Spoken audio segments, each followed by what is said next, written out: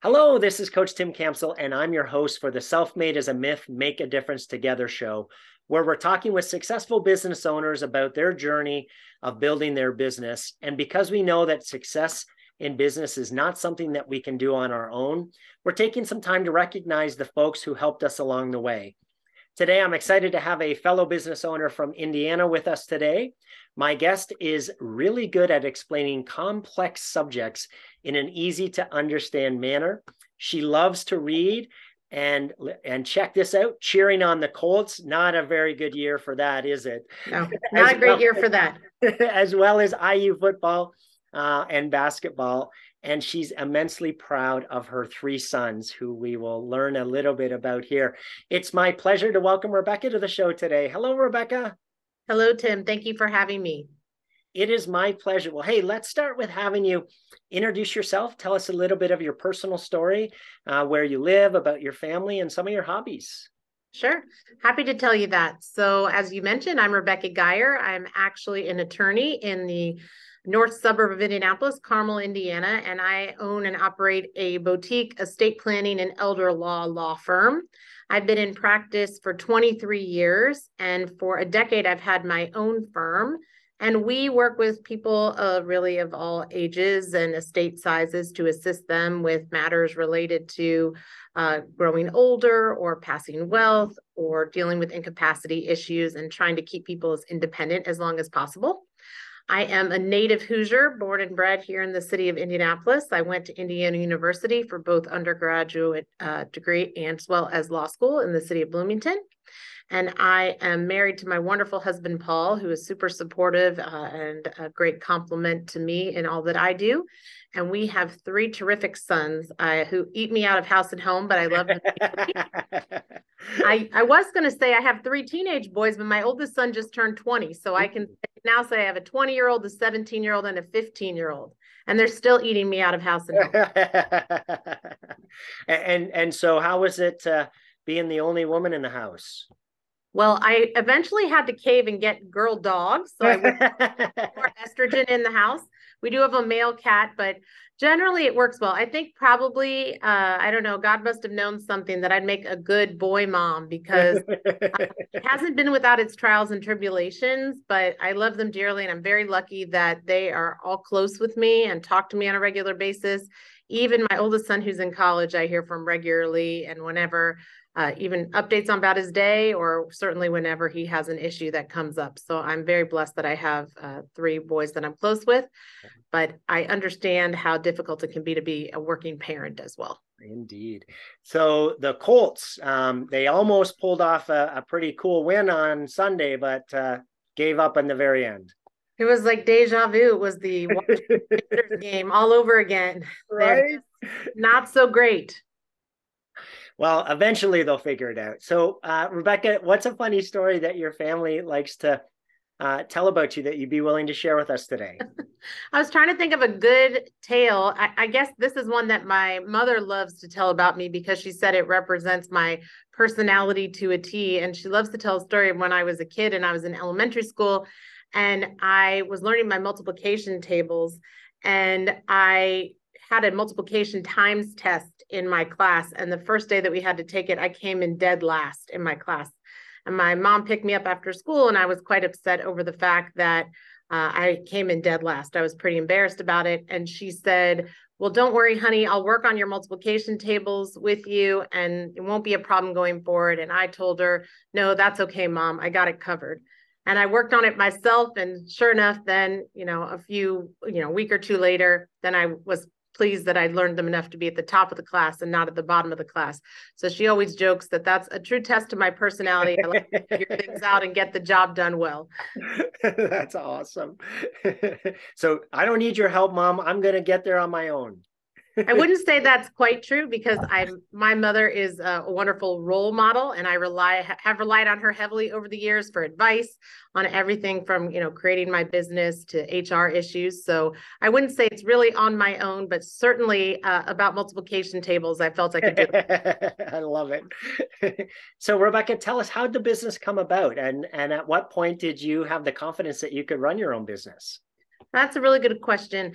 I originally, when I always knew that I wanted to become an attorney and I really wanted to work with families, but I had zero desire to do traditional family law like divorce and child custody work.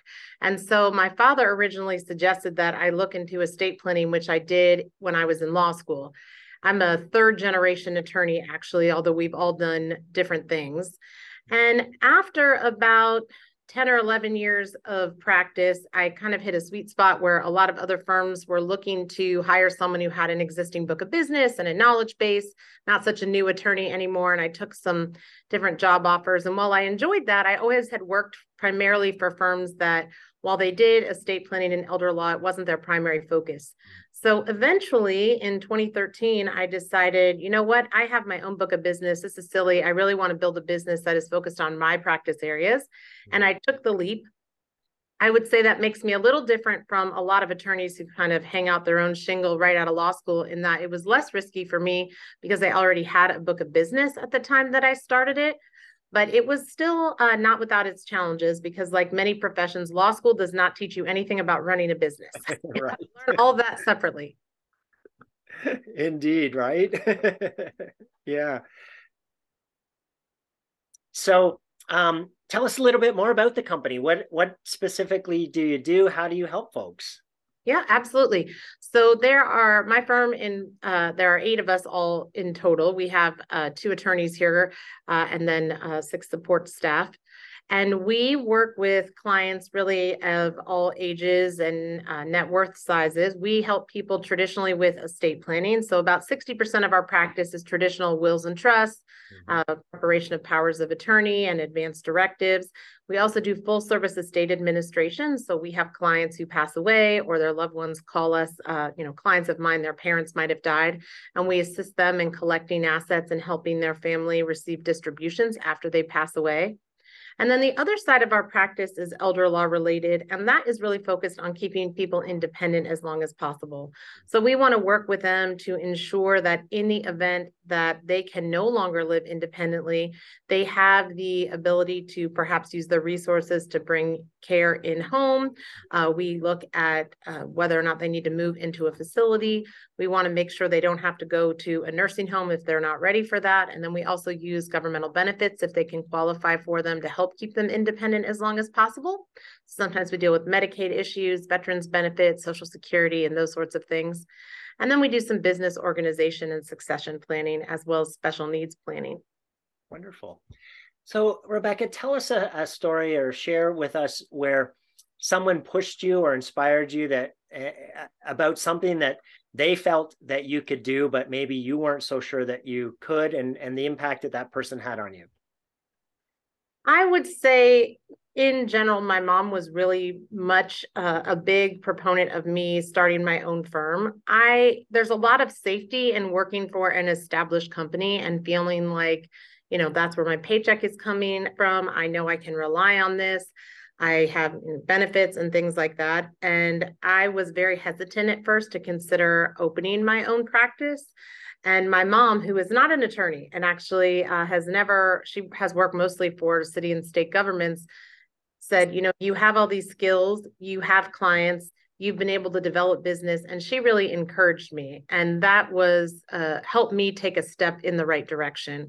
My father was also a key to that. He actually did have his own practice as an attorney for many years.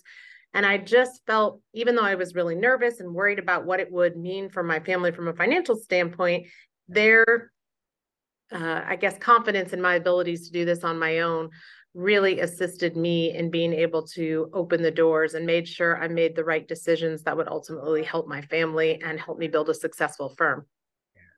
Well, it's so amazing to have that support from your parents and allow you to, to step out and take that big jump and know that they've got your back and that, they believe in you. And so, yeah, that's awesome.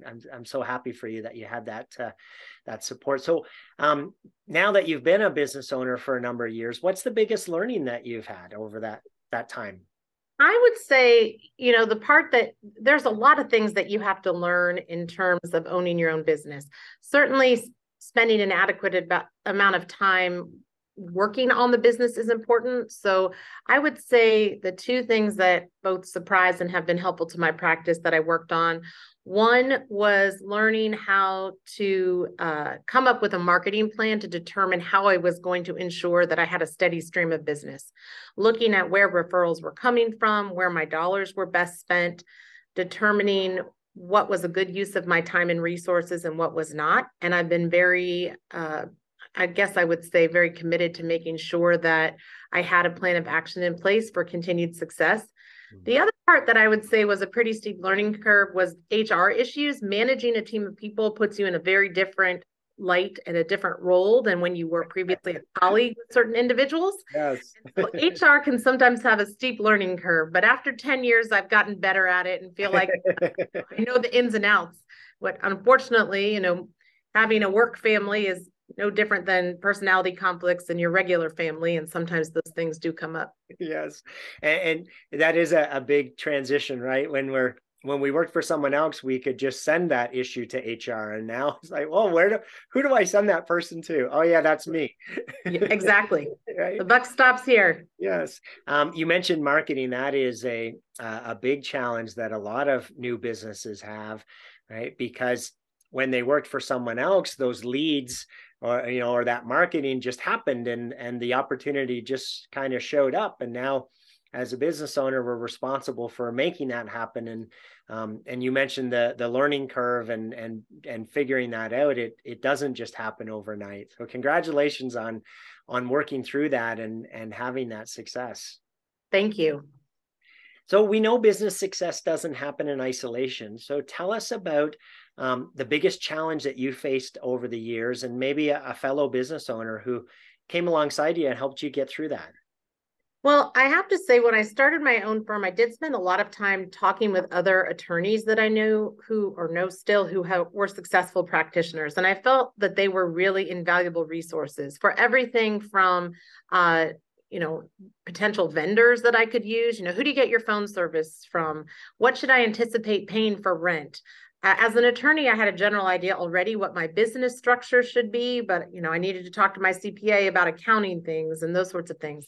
But I felt that the best help was really going to fellow attorneys, some that I really trusted implicitly and are good friends of mine, and talking with them about what worked and what didn't work so that I could start out in a way that was both manageable from an economic standpoint, but would also help get my firm established quickly and have continued success. So I really have felt I work in an area of the law that unfortunately we don't have a huge amount of practitioners right now, but I've always been very active in our bar association here locally. And as a result, I know people in all sorts of practice areas. And we have a very collegial bar, and they were wonderful to work with. And even now, I partner with some of those attorneys to teach other individuals about how to successfully run their own law practices. That's wonderful. There's often a fear of, well, I don't want to ask my quote unquote competition because that doesn't seem fair, or they're not really going to, help me. But so just talk a little bit about that. It sounds like your experience was completely different, that folks were more than happy to help you. I generally feel, yes, people were more than happy to help me. I haven't had any issues with people who have been necessarily reluctant to provide help. I have from time to time. I remember my parents seemed concerned one time. I said, I was sharing a form on how to do something with someone. And they said, aren't you giving away, your secrets and how you do something to someone? But practicing law is more than just a form. It is certainly being able to know the law in your area in a way that you can make sure that you are able to meet the client's needs and explaining it accurately to clients. And so I have felt not much of a concern about sharing, things that I create that have helped me successfully run a practice. And I really never got any pushback. I felt that generally people were flattered to be asked what has worked and what hasn't worked for them. And I even have a team of attorneys that I know who have similar practices to me in other parts of the state of Indiana. And we meet periodically just to share ideas about practice management, because it is such a difficult thing to run your own business and figure out what does and doesn't work and really maximize your time. You can only wear so many hats and get so much done on a daily basis. For sure. I like what you're saying, because it's really the difference between an abundance mindset and a scarcity mindset, right? And what I mean by that is, if we don't feel like there's enough to go around, then we might not be willing to share a template or a tool or help one another out. But if we believe that, that we all can raise up and all benefit from sharing knowledge, then we're more apt to help one another, and we all benefit from that. So we actually call that co-opetition and instead of competition, right? I like that. I mean, that's a great word for it. I don't feel, generally, I definitely feel, at least in my area of the law, there's plenty of work to go around. We have an aging population, and there's not enough people who are interested in practicing this area. So I've always been willing to share. But I think my nature generally as an attorney has always been to try to be collegial and helpful towards people. And I don't think it serves anyone by, trying to keep things to myself and not being willing to share that information. I love it. Rebecca, if I asked you to pick 3 people in your business owner journey that you're most grateful for being there for you and helping with your business growth, who are those 3 people and how they help you? I would say the 3 people I would pick most. I have to say both my parents for different reasons. My mother was the public works director for the city of Indianapolis when I was a kid, and so she has lots of managerial experience, and she's been invaluable in running ideas off of for the growth of my business, as well as dealing with issues that come up with personnel and things like that. And my father as well, since he had his own law firm, have been certainly instrumental in telling me things that worked and did not work for him, encouraging me to get into the area of the law that I practice, and also to be active in local community activities that I have been a part of my entire career. And so they were very impactful. And what's mom and dad's name? My parents are Richard Gohl and Barbara Quinn. Awesome. Thank you. They've been great. I would also have to say we are very lucky here in Indianapolis. We have a wonderful bar association that I mentioned I've been involved with for most of my career. And we have an executive director of the Indy Bar called, her name is Julie Armstrong. And she's just been a wonderful supporter and has encouraged me throughout my legal career, has provided me with resources. And sometimes we discuss management issues because she has a staff that she runs through the association. And she has been instrumental as well. And then I think I would have to say I have another attorney friend, and her name is Claire Lewis, and she is kind of a pioneer of elder law in the state of Indiana. And she has always been there to provide resources and to bounce ideas off of. And I don't think I would be where I am today without the input of any of those individuals who have really helped guide me and provide me with assistance and even just an ear to listen to me when I needed it most. It's great to have people like that you can bounce ideas off of. I hear it so many times that it's lonely at the top. So, that business owners don't have folks that they can talk to about stuff that's pertinent to the day-to-day operation of the business. So having folks like that you can bounce ideas off of is just an awesome blessing to be able to have. So I'm so happy to hear that you've got a number of folks that you're able to talk to about things. Yeah, I would say it definitely is sometimes lonely at the top within my own firm, only from the standpoint I'm friendly with all of my office. Of course, they are my work family and I wouldn't be where I am without them. But at the same time, I'm still their boss. And so I always have to be respectful of that role. Yes. And so I think that adage is probably very accurate. So it's helpful to me to have other people to talk to and bounce ideas off of who have been in the same boat. So as you think about the next 3 to 5 years, Rebecca, what are the challenges that you see that you're going to face in reaching your goals, and who are the types of people you're going to need to overcome those challenges? Yeah, I think the biggest challenge for me is in some ways I need more people who can meet with clients and help me continue to provide the same level of service. The only way I have found to be successful in my practice is to surround myself with a team of people who are of a like mindset to deliver the same level of service that I want to provide to clients, to be responsive. But there's only so much that I can get done in a day. And really, I don't like being the stopgap in my office where people are waiting for me to respond, to review work, to get through my email, whatever it is. Yeah. So really to reach the next level, it's going to be about expanding our staff to ensure that we have the right people in place to assist in meeting our clients' needs and expectations. And You mentioned the stopgap. finding those people is sometimes tricky. Yes, right. But you mentioned the stopgap. So yeah, one of the biggest challenges that I see with growing business owners is that they become the bottleneck. Right. So there's a great book. It's called What Got You Here Won't Get You There. And the folks who have figured it out and have built successful businesses, they don't realize that they now are the reason why the business can't get to the next level. So I'm happy to hear that you're appreciating that. And you're right, finding the right people can be a challenge, and also so critical. We've probably all had situations where we've brought the wrong person onto the bus, and then it's just, we regret it, and right, of they're just not a fit, and why did we bring that person on, and now they're disrupting everything. So we should be quick to fire and slow to hire, but it doesn't exactly work that way, depending on the pain point in your life. But yes, we do the best we can, but I recognize my own limitations. I'm always trying to work around those and block sufficient time for myself to do work. And sometimes that work time is replaced with client meetings and things like that. But there's an old business book, The E-Myth, that talks about making sure you have specific processes and systems in place. And I, have really worked hard to develop those systems and spend time working on those. And I've always been one, I don't assume I know it all. I'm always looking for more information. I'm always asking my staff, do you think we're doing this the right way? If you know of a different way we should be doing this, or if there is something that is a pain point for you that you think we could be doing differently, I want to know so that we can continue to improve our services. E-Myth is an awesome book. We've got it on our recommendation list for when we bring on new clients. And so everyone listening, if you haven't read that book, definitely go buy it. It's full of helpful nuggets on how to build your business.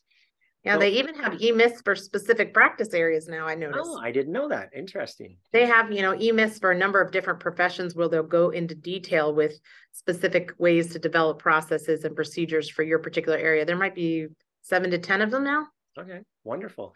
So Jim Rohn is one of my favorite authors. He says that we become the average of the 5 people that we spend the most time with. So as you think about that statement, and what that has meant in your business, what advice do you have for business owners who are thinking that they need to do it all on their own? So I think it's a myth that you can really do it all on your own. You might be able to start on your own initially in providing services, but you still need to have people there as a support mechanism to make sure you're doing things correctly. I remember years ago seeing a presentation by an attorney from New Orleans, and he said, really, all you need to do to open your own office, at least initially, is have a cell phone, something that looks like letterhead or the ability to create it, and a computer, and you can start from there. And that may be true at the beginning, but I don't think it's true long term. Yeah. I definitely think when you're running a business successfully, you need to have a good CPA in your corner to make sure you're not running afoul of any tax obligations or tax rules. When you're self-employed, oftentimes you're getting paid and you haven't paid taxes yet, and you definitely don't want to end up owing the IRS. And you want to know if there are ways that you can deduct certain business expenses that aren't going to cause an issue for you.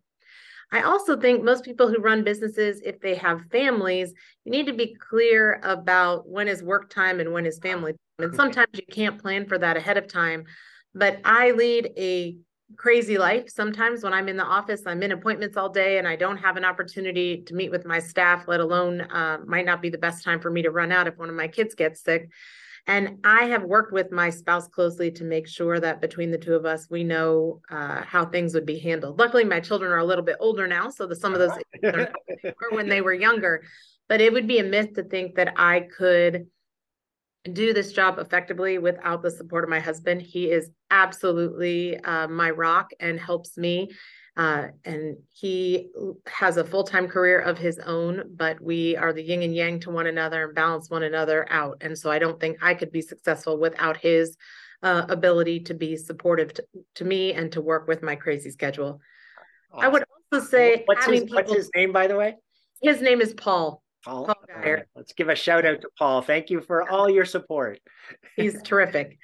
And I don't think that I would be a good, as effective at my job also if I didn't have people to bounce ideas off of. And so in my case, that tends to be, as I mentioned, other attorneys who do what I do or have similar sized firms.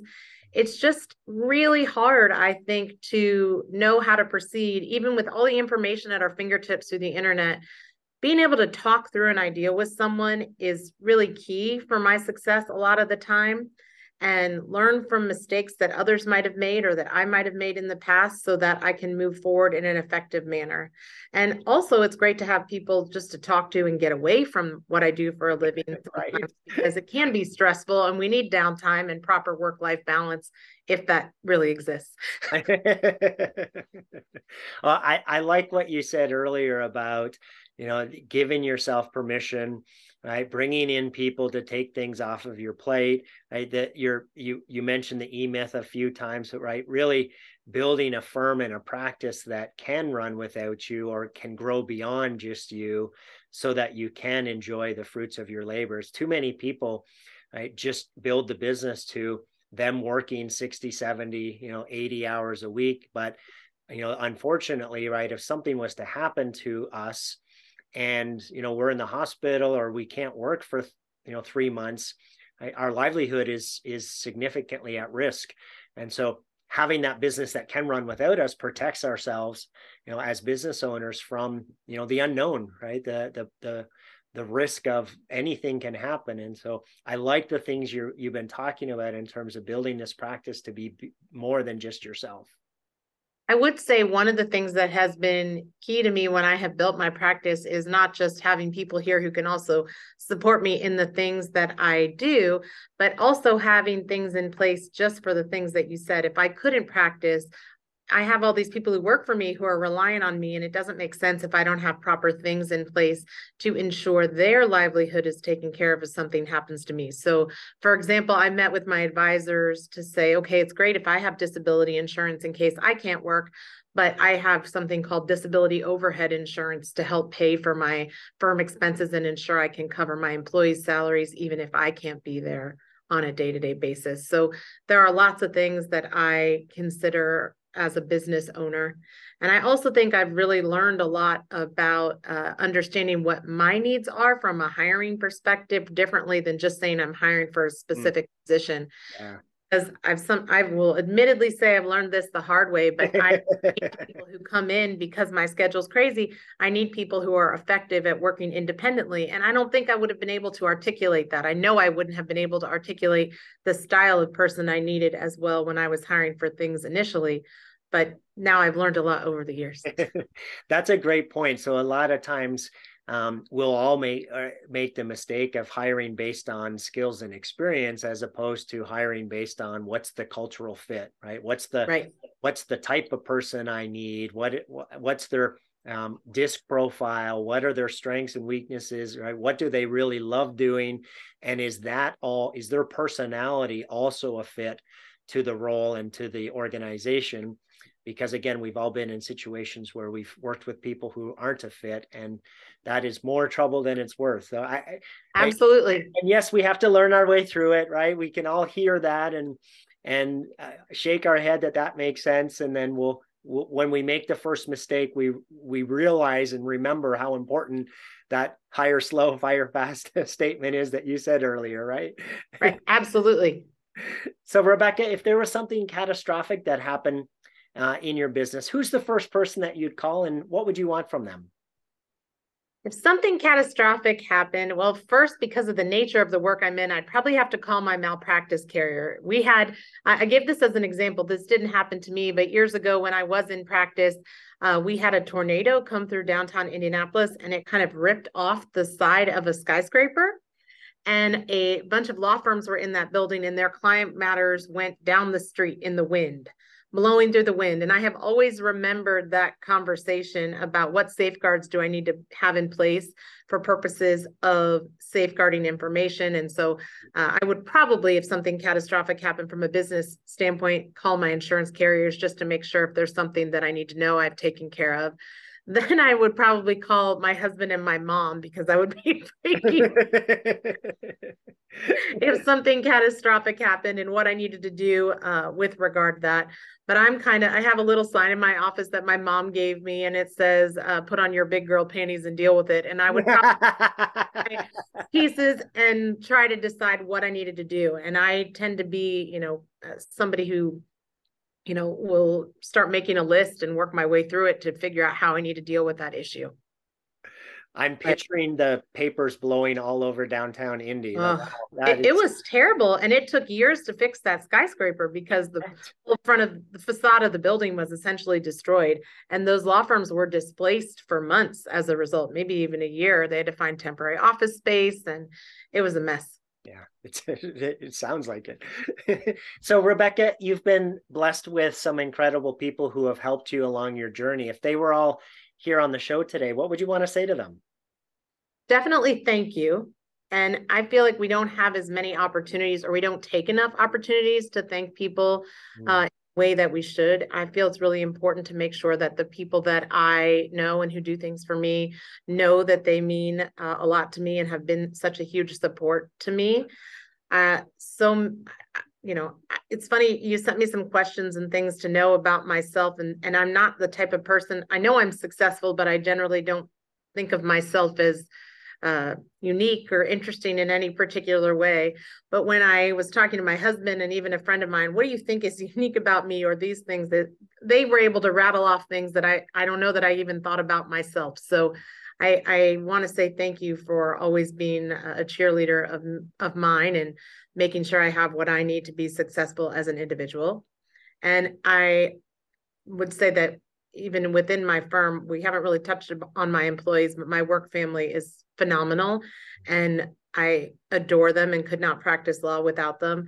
And I try to recognize all the wonderful things that they do and support them, even with unexpected things. Like I have an office manager, Jan, who started earlier this year, and she is great about anticipating my needs and taking care of things when I'm not able to do things for myself, when I might be in an appointment. And I like to surprise her with things whenever I can to show my appreciation.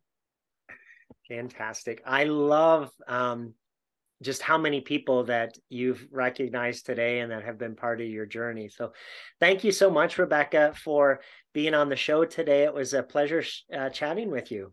Yeah, thank you so much for having me. I really appreciate it. To everyone who tuned in, thanks for listening to the Self-Made is a Myth show with your host, Coach Tim Counsel. Be sure to help us spread this movement by liking the show and posting about it on your social media. And to join us, go to bemadtogether.com. Okay, folks, that's a wrap. Make sure to pay it forward, and I'll see you all next time. Take care.